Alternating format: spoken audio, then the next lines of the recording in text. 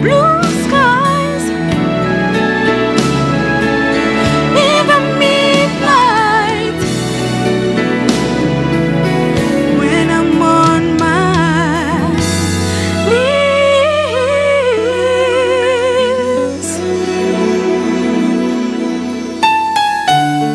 I get on my knees. I get on my knees. There I am before the love that changes me. See, I don't know how, but there's power when I'm on my, when I'm on when I'm on my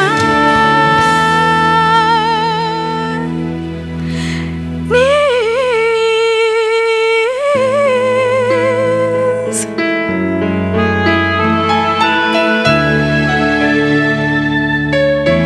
When I'm on my knees.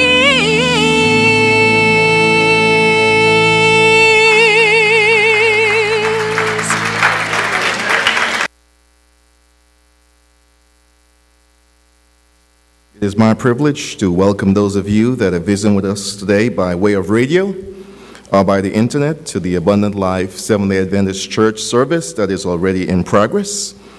On behalf of our senior pastor, Dr. Calvin Rock, and our loving members, we welcome you today. For those of you that are listening by radio that would like to see us on the internet, you can see us at www.abundantlifelv.org.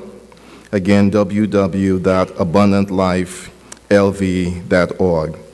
We have a special service today in that we have a special pastor that is visiting with us, Pastor Tammy Losi. Pastor Tammy Losi is the senior pastor of the Living Waters Church in Henderson and Boulder City's churches. It is a blessing to have her with us today. For those of you who have attended the convocations or other conference-wide functions, you know that Pastor Losi loves the Lord, and she is enthusiastic about the work of God. As Pastor Rock was leaving, he told her that he was heading to paradise. And she said, so am I. So am I. And I want to say, Pastor Losi, so we. And we all are heading in the same place. So after our special music is brought to us by Sister Gloria Zai Ihimba, who will be singing in her native tongue. She will be singing the song, God Will Watch Over You. It will be on the screen, but after she warms her heart, the next voice that you will hear is that of Pastor Tammy Losi.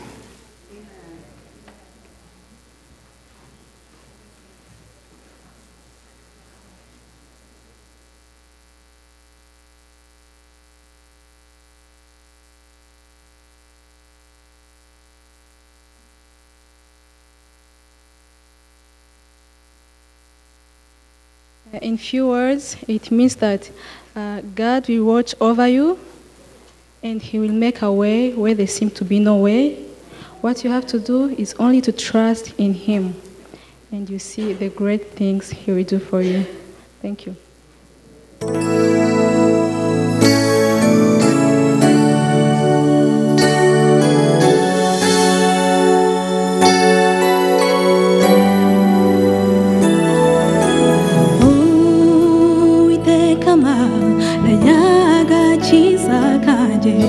Nakiri imbere yawe ku manywa n'ijoro, gusenga kwanjye kwinjira imbere yawe, kandi utegere n'ugutwi gusenga kwanjye, Uwiteka azakurinda, kwigeza azakugeza, umwiringire maze urebe ibitanga, sa uwo mwami azagukorera.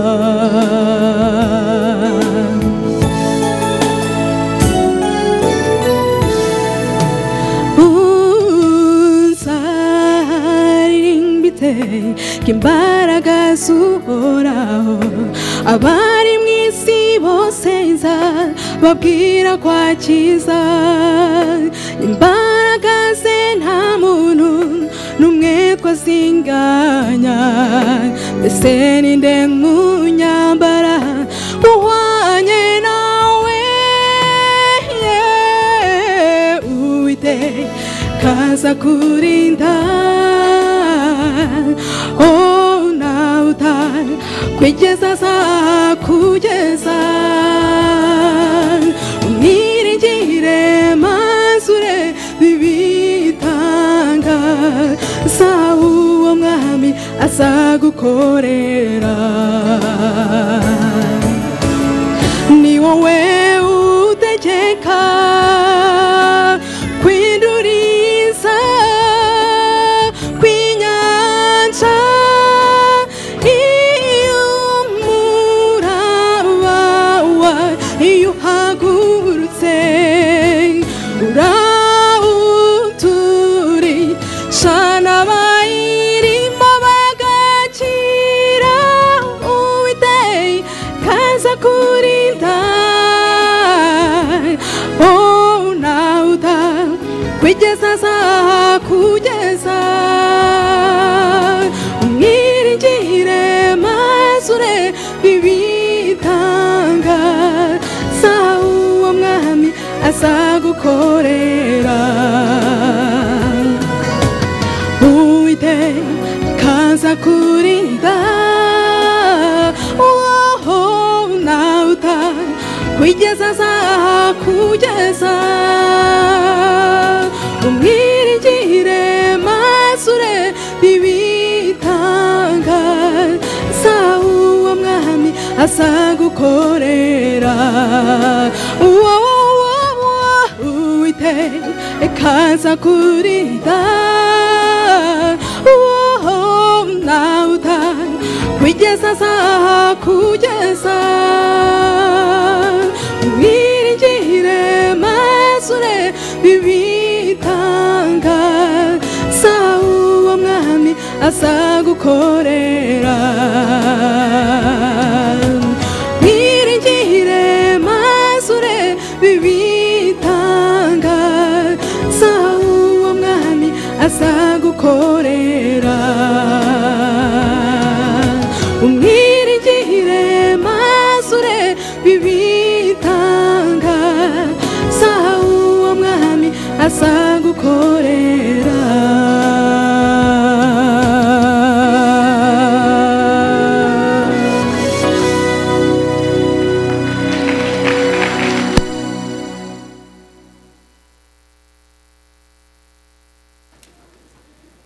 Amen.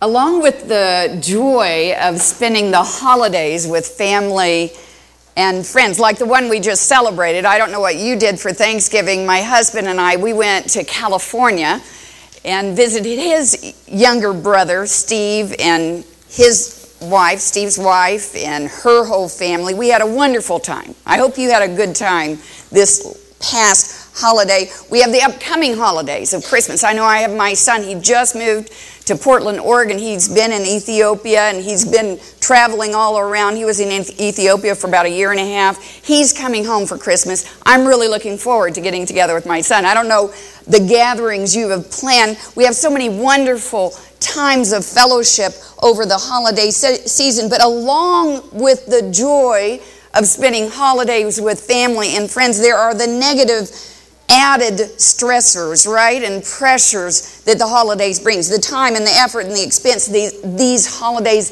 inevitably bring into our homes and into our lives. For many people, for many individuals, for many families, these next few months can be difficult. Even some of the most difficult times of the years because of stressors like we already talked about, including maybe we're feeling some of those stressors right now. With the Christmas season coming on, maybe some of us are feeling pressured to get Christmas presents. We don't have a lot of money in the bank account, and yet we're feeling the pressure of society on us. And I just want to encourage you this morning, you don't have to spend money you don't have. All right, amen? Amen? There are stressors that come along with this, but not only that, there are some people that are alone, over the holidays. We need to be cognizant of that. We need to be sensitive to those that might be alone. And holidays sometimes accentuate that, where people feel more lonely, more alone, more by themselves. And so it can be a tough time for many people. Or because maybe someone's passed on, or someone's moved away and they can't be there, and it just isn't the same. These mixed emotions and experiences can cause emotional outbursts sometimes, and we see some of those outbursts and we go, where did that come from? That's totally out of context with what's going on here, or that's disproportionate to what I see happening in the circumstances around me. Take, for example, Glenn Vaughn. After spending 3.5 hours one afternoon at the DMV, long lines, rude clerks, and, demanding regulations that sometimes see a little beyond the call of duty, and he was dealing with all that, and finally he finished his business, and yet he had one more errand to run. And he was in no mood to run another errand, but he needed to pick up, as he promised his wife, a Christmas gift for his little boy. And so he goes to a nearby toy store, goes in to get a Christmas gift for his son, and picks out a baseball bat. And he goes to the clerk to check out, and the clerk asks the normal question, cash or charge? And he responds, cash. Just real rudely, and it was like out of context. It was disproportionate to what was going on, and the lady looked at him like, what are you biting my head off for here? And he then explained, I'm sorry, I just came from the DMV, and then he told her, his afternoon, and that he was still just exasperated about this afternoon. He was still upset. And the lady, understanding the situation, the pressures of the season, and she said, shall I gift wrap the bat, or are you going back there? Have you ever felt like solving your problems with a bat? I have a friend that lives here in the valley. Just a couple of years ago, she was taking a lady home, and it was evening. And as she was arriving at this lady's home, in her doorway was this big burly man, and he was armed with a bat. And this man, she came to find out, was looking for a nearby neighbor. And he wasn't planning to wait for all the red tape of our legal system in order to take care of this problem. And so he took the law in his own hands and went about doing his business. Have you ever felt like solving your problems with a bat? Today we are focusing on an emotion, the emotion of anger. Regardless of the time of year, we all experience it, right? There's not one of us that hasn't experienced the emotion of anger. As we study together today from the Holy Word of God, we're going to see God's perspective on how we are to respond to this emotion in our lives, both as it wells up within us personally or as it is directed toward us. So wherever, if it's coming from us or directed to us, how does God want us to respond to the emotion of anger? Now, we don't have to turn on our TV sets and watch the evening news in order to see rage or anger, right? We could just look out our windows or drive down the road, and sometimes all we need to do is look in our own hearts, right? And we can see that there's a lot of angry people in this world. Matter of fact, sometimes it seems like the world has gone literally mad.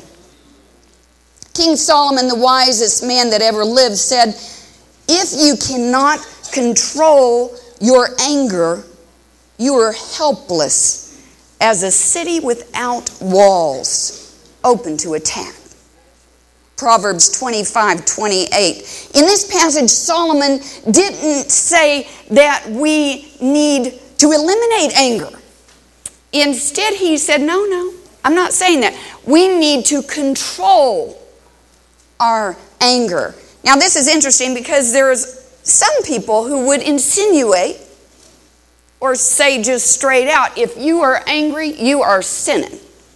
And it is wrong.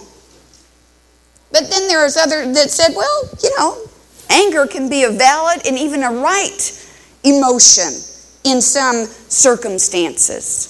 As we study the Bible, it reveals that anger in and of itself is not wrong. Matter of fact, our holy God, our righteous, perfect God is exemplified in Scripture, both the Old and the New Testament, many, many times as being angry. And rightly so. So does that mean, okay, it's okay to be angry, so, I can pick up my bat, or I can take my belt off, or I can take my pistol and go and take care of business? Well, obviously, the Bible isn't teaching and giving license for us to display our anger in those ways. Many times that we think of anger as a behavior, when in fact it is an emotion. I've heard some people say, hey, I'm never angry. I don't get angry. I am mild-mannered and mild-tempered. To those people, I would say take 2 fingers and place it on your pulse, on your wrist, or on your neck, and see if your heart is still beating. Because I'm telling you, if you think that you have never experienced this emotion, or you don't experience this emotion, you aren't being very honest with yourself. But sometimes people come to that conclusion because their behavioral response is an aggressive or violent. And so they say, well, I'm not angry. In other words, they haven't raised their voices in dealing with anger or hit someone or shot someone. Instead, some people, though, deal with anger in a lot of different ways, right? Some people just get angry and they're depressed. Some people get angry and they stuff it and stuff it and stuff it. And pretty soon, you get this boiling pot that just explodes and you go, wow, you must be angry. And it may just, come out at a time where you totally don't expect it. And you go, what was that all about? There are people, maybe sometimes we say, oh, I'm not angry. I'm frustrated. I'm not angry. I'm irritated. And it's because we can control ourselves to the point where we can claim some of these other responses that we are not angry people. There are other people that respond to anger in more practical ways. Like a group of women who formed the organization MAD, Mothers Against Drunk Driving. Now that's a practical way to explore and use the energy of anger. Or organizations that fight social, economic, racial, religious, or environmental injustices. This type of response to anger seeks to protect life, to protect property, to protect our human dignity and worth. Today, as we open the Bible together, we will let God shape our understanding of this emotion of anger. We will let God teach us how to lose our temper. Please bow your heads with me. Dear God, we don't approach your holy word without a sense of awe that you have provided by the blood of martyrs, this enduring word that we hold in our hands, that we have on our bookshelves, God. As we take up this book today, we pray that you would speak to us, and not just speak to us, but that you would transform us. And we thank you and praise you in Jesus' holy and precious name. Amen. Turn with me in your Bible to James chapter 1. We've already read this passage, but I want us to read it again together. Today I'll be using the New Living Translation. James chapter 1, and beginning with verse 19. James chapter 1 and beginning with verse 19.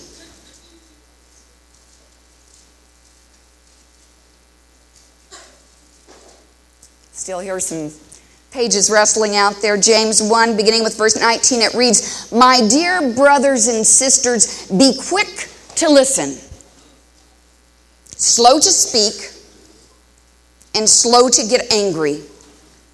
Your anger can never make things right in God's sight. It can never produce the righteousness of God," the Bible says. This is talking about uncontrolled anger. Uncontrolled anger will never accomplish God's purpose, the Bible says. It will never uphold His righteousness. It will never honor and glorify Him. Too often, when we are angry, we exemplify the opposite of what this good word is counseling us to do. Instead of listening when we're having a heated conversation with someone, instead of really trying to hear what the other person is saying, we're just gearing up and preparing our reaction, our response. Instead of being slow to speak, we just blurt out what's in our mind. We just speak it out. We probably many times yell it out because we're so involved with how strongly we feel about this thing or about that thing. Instead of being slow to anger, we become combustive and combative toward whomever or whatever makes us feel this emotion of anger, of being mad, and so we react. Once there was a man named Harold, and he actually committed murder. He killed his car. He got so angry. He was in a snowstorm, and he ran into a snowdrift and got stuck, and he was out in the middle of nowhere, and he couldn't get his car out, and so he was angry. He got so angry, he got the tire iron out of his trunk, smashed his windows, then got his pistol, which he was carrying legally, his handgun, and he went and he shot his tires and opened up the hood and shot his engine. Now, the police who took this call kind of was humored by this situation and laughed about it, and in his report he called it autocide. Now, we might say, okay, that man's, that's a little extreme example, he was a little disturbed. We wouldn't go and do something so drastic as that, so off the wall as that. But in fact, when we are angry, we sometimes indulge in behaviors that are far, far more damaging than that. Turn with me to Matthew as we look at the counsel of our Lord in regard to anger. Matthew chapter 5.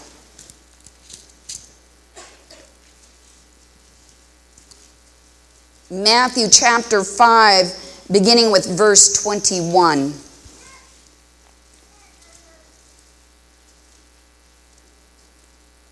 That famous Sermon on the Mount, Matthew chapter 5, beginning with verse 21, "You have heard that the law of Moses says, 'Do not murder.' If you commit murder, you are subject to judgment. But I say, if you are angry with someone, you are subject to judgment. If you call someone an idiot, you are in danger of being brought before the high council. And if you curse someone, you are in danger of the fires of hell."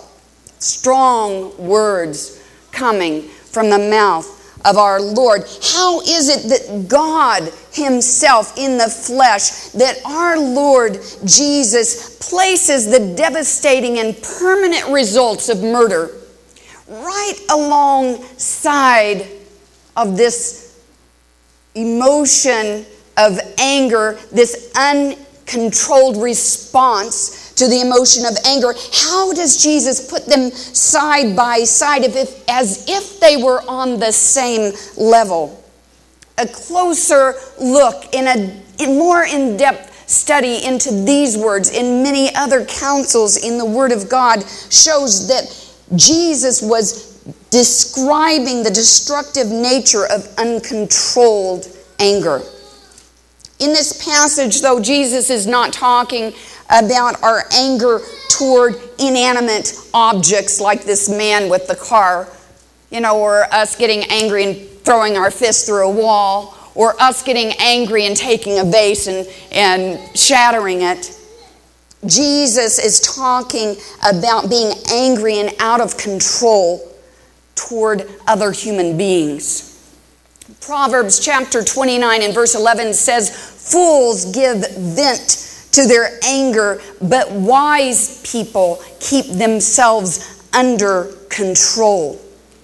Over and over again in Scripture, it emphasizes that the primary issue when dealing with the emotion of anger is control. The issue of control. I believe today God is calling upon each one of us and empowering each one of us to harness the wind of our temper in order that we can actually use this emotion for the honor and glory of God. Look at Ephesians chapter 4. Ephesians chapter 4.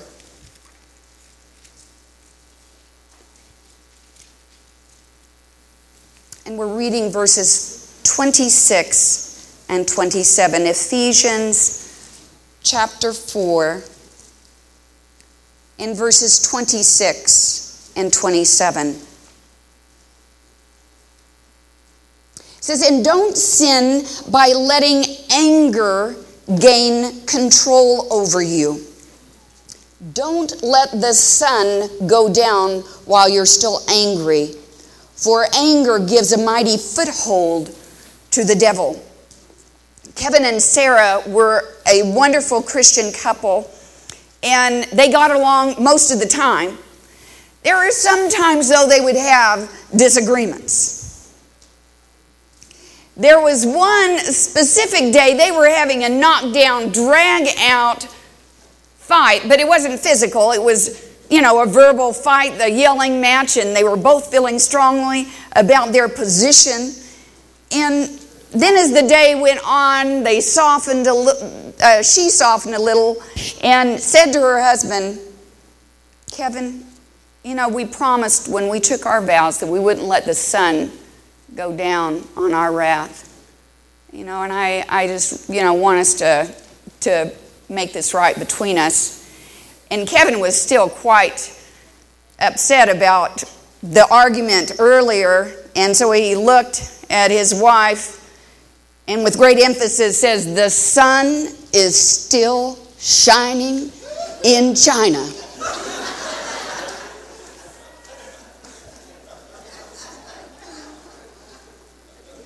This simple story illustrates our human tendency to hang on to our negative behaviors in response to the emotion of anger.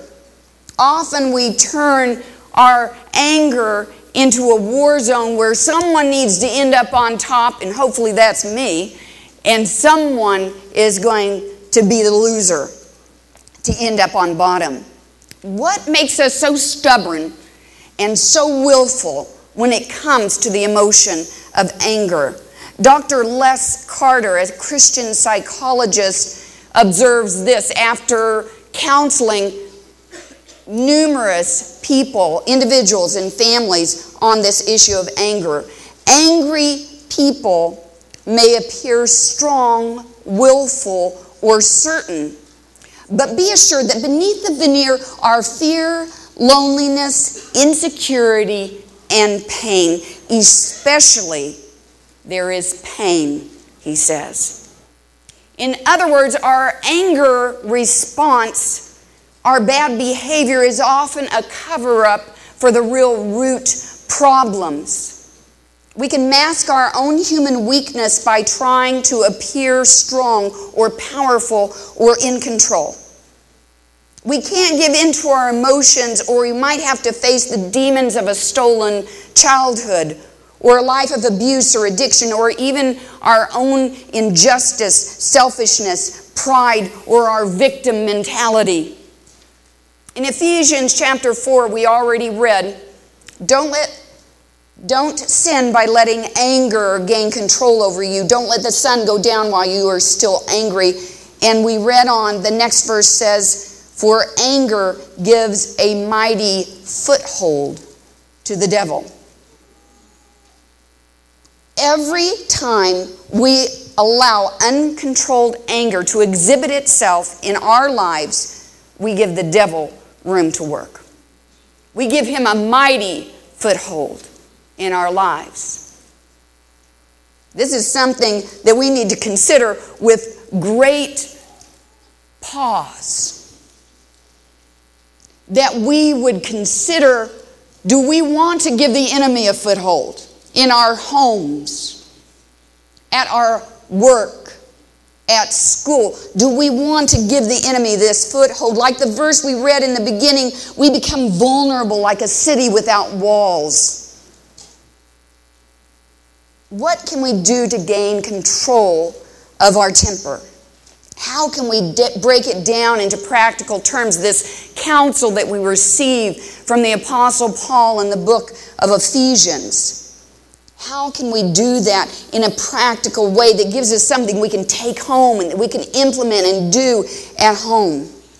I want to share 4 simple, practical steps toward taming our temper.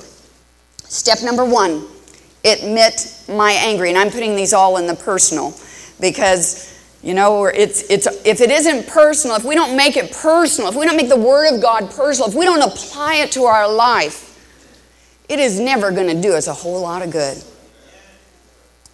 Admit my anger to God, to myself, and when appropriate, to others that I deal with. We need to stop denying it, stop pretending it's not there. Oh, I'm just irritated. I'm just frustrated. No, I never get angry. No, we need to recognize and acknowledge when we are angry. So that's step number 1. Step number 2, we need to understand my anger. We need to take time to pray about it, to present it before the Lord. We need to ask the probing questions. Why am I angry? Why does this situation or this person cause me to be so upset? Why am I projecting blame for my anger on someone else? Right? You make me so angry. Can anyone really make us angry?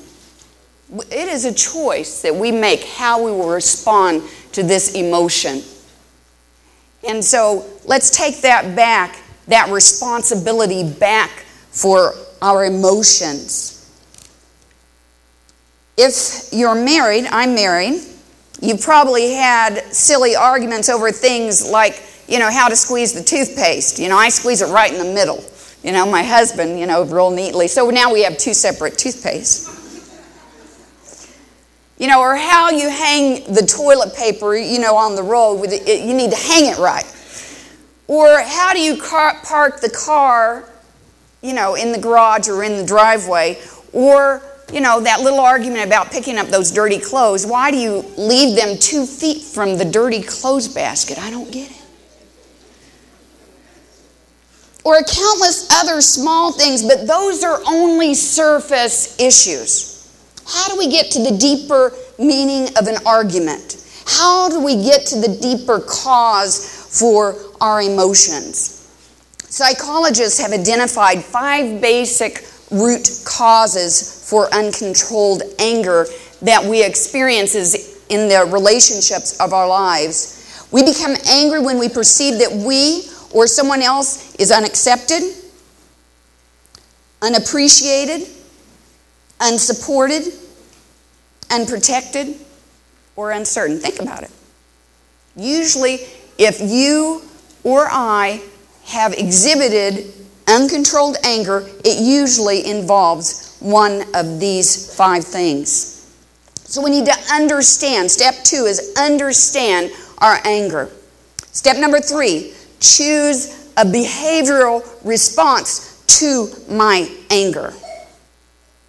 We need to realize we often give control to others for our behavioral response to anger. I mean, if someone yells, what do? We yell back. If the voice raises, our voice, matches it. If someone hits us, what do?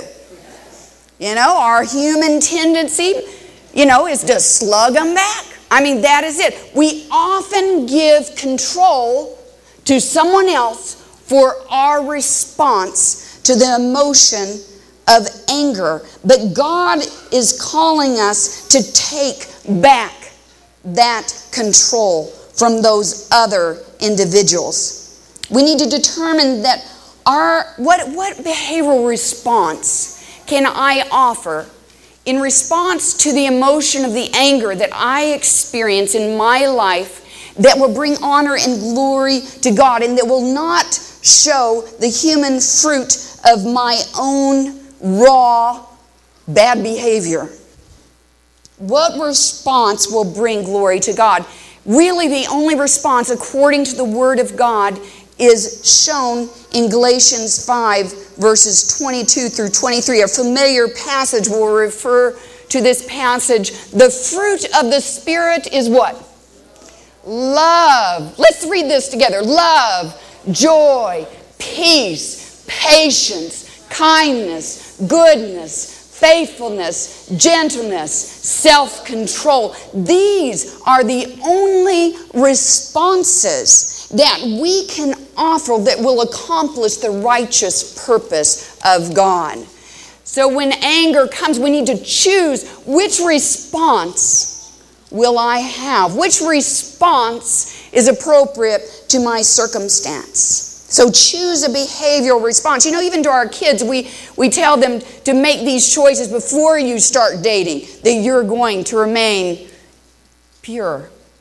You choose that before. The same thing with our anger. We should choose the response before we're in the heat of it. Step number 4, harness the energy of my anger. We can use the energy of our anger to produce positive effects both in our life and in the lives of others. Ask God to give us the strength to act upon the choice that we make, how we will respond, turning those difficult and sometimes very upsetting situations that we may face in this life into positive energy that will accomplish God's good purpose. Let's ask God to give us the self-control that we need so that we don't give that foothold, that mighty foothold to the devil. Turn to Ephesians chapter 4 once more. And here in this passage, as we read on, God gives us some good counsel in this regard. Ephesians 4 and beginning with verse 29. Ephesians chapter 4 and verse 29.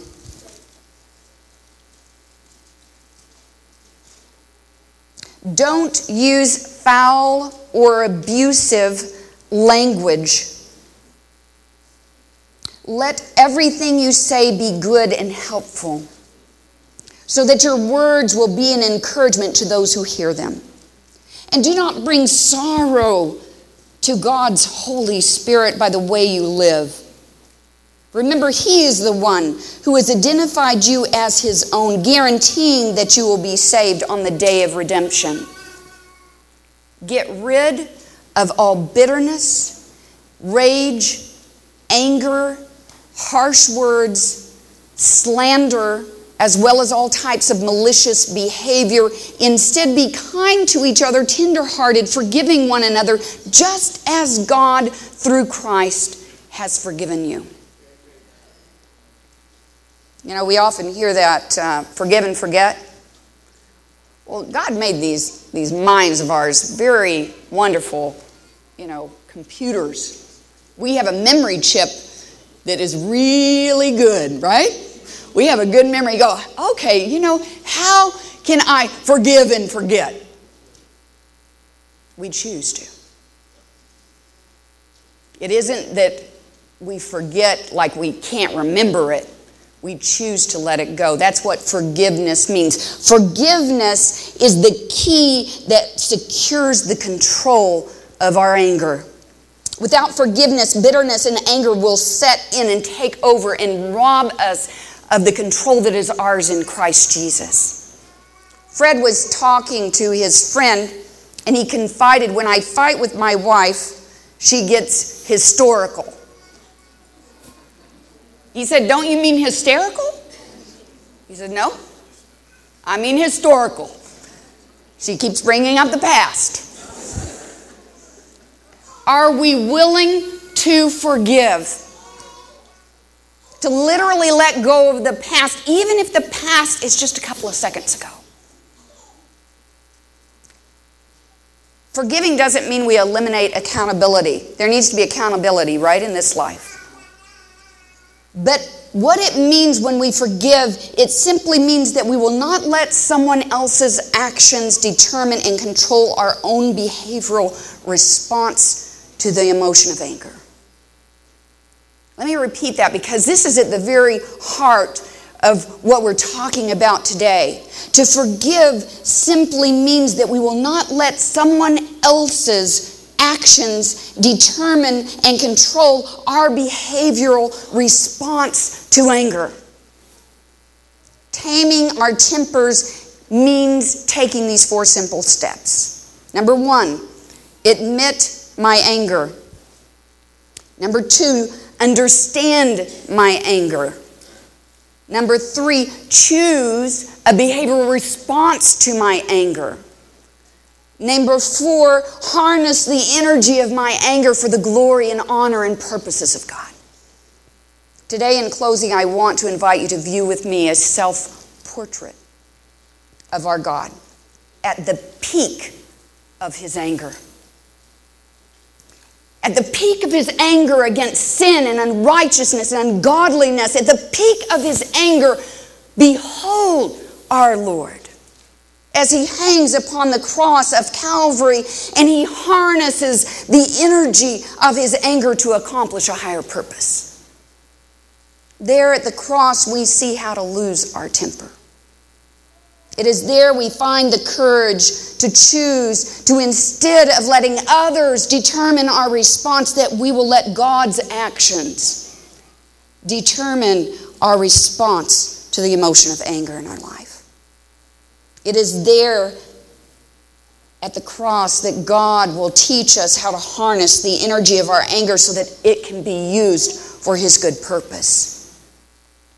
As we think about our own uncontrolled anger or uncontrolled tempers in contrast with the righteous anger of God and the righteous indignation of the Most High, I want to invite you to turn with me in your hymnal to page 3, or to hymn number 306.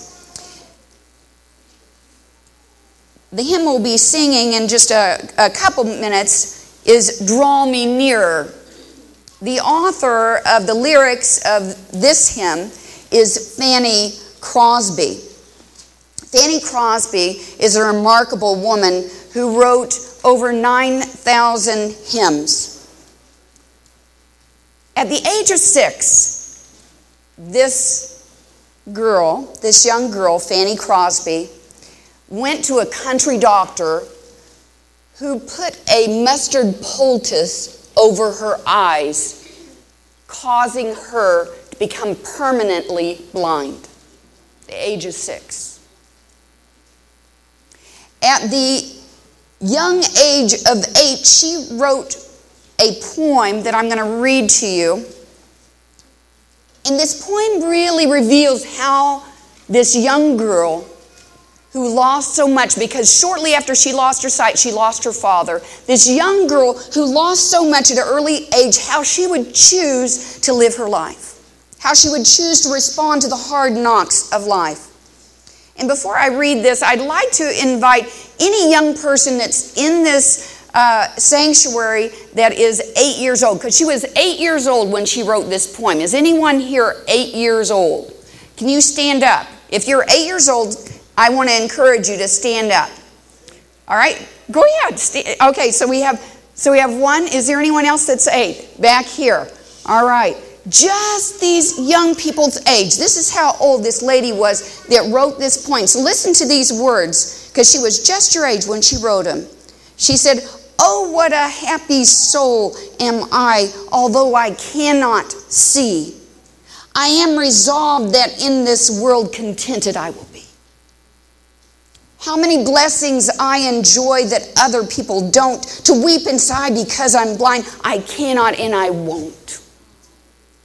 I want to invite the rest of us to join these young people and stand as we're closing today and singing this hymn. And I want to challenge us as we sing this hymn written by this remarkable woman, that we would focus our attention on Jesus at the peak of his anger, hanging there on the cross, dying in response to our rebellion and our sin,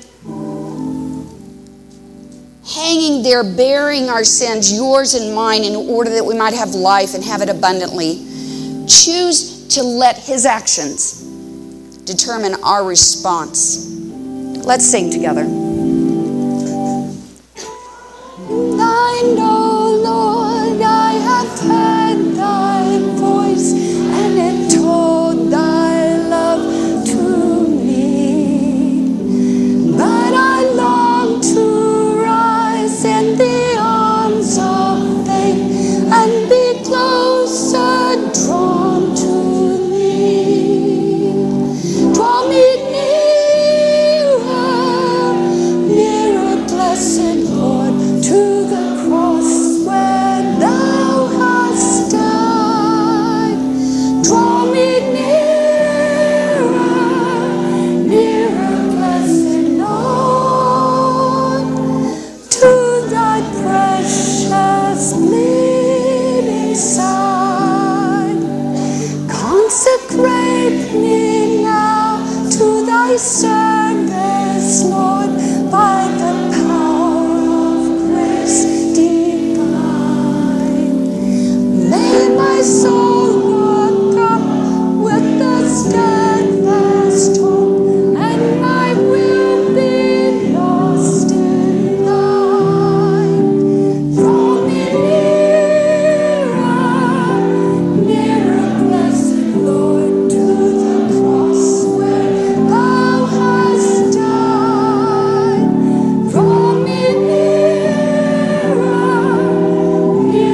blessed Lord, to thy precious bleeding side.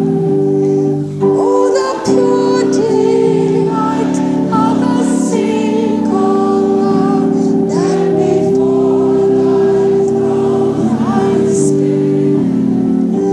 When I kneel in prayer and with thee, my God, I commune as friend to friend.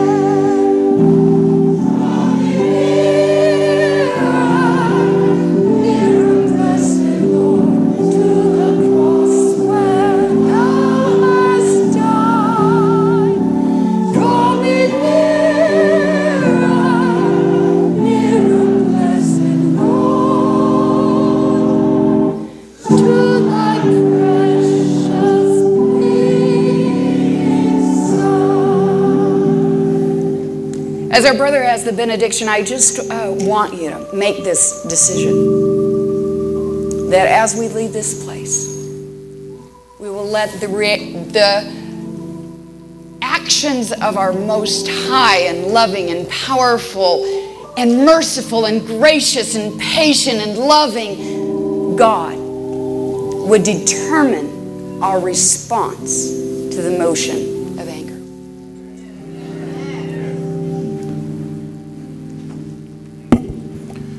That was a practical and sobering message. It probably hit us, some of us, right where we live, right? And one of the things about the community of faith is that it's a community of accountability. Is anybody here today want to make a decision to say, Lord, I want you to take me to another level in how I respond when I'm angry? Anybody want to make a decision today? By the grace of God? Thank you, thank you. I believe God sees your hands, knows your heart, and that we can leave here today better than we came because of the Holy Spirit. I know we also have some visitors. And I just wonder if there's anybody who, under the power of the Holy Spirit today, want to make a decision beyond anger, but a decision to give your life to Christ. Anybody here like that today? Want to give your life to Christ? Come on down. We just want to see you. We want to get your name so we can follow up and study with you. Any others? Somebody said when God is in the building, sin-sick souls are healed. God is in the building, lives are changed. And there may be somebody here today who feels the tug and the power of the Holy Spirit and you want to respond. Anybody? What a time to do it, right? What a time to do it. There's no time like now. Pastor Losey, we thank you so much for coming today. I know this was a historical moment for you, first time visiting with us in this capacity. We pray that you'll come again. Thank you. Father, we thank you for your blessings. Thank you for your word, Lord, and that your word is not just theoretical, but it is practical. And that your word is designed, Lord, to meet us where we live and where we struggle and where we can make changes. And Lord, you point out our changes to convict us, and then you are so gracious, you give us your Holy Spirit to change us. I pray, Lord, that there's some lives that will be changed today. Some angers, Lord, that we will surrender to you. And Lord, that we will ask that your Holy Spirit will show us how to respond when our feathers are ruffled. Forgive us, Lord, where we have responded inappropriately in the past. But I know we can be better in the future by the power of your Holy Spirit. In Jesus' name, amen. Amen. Please be seated.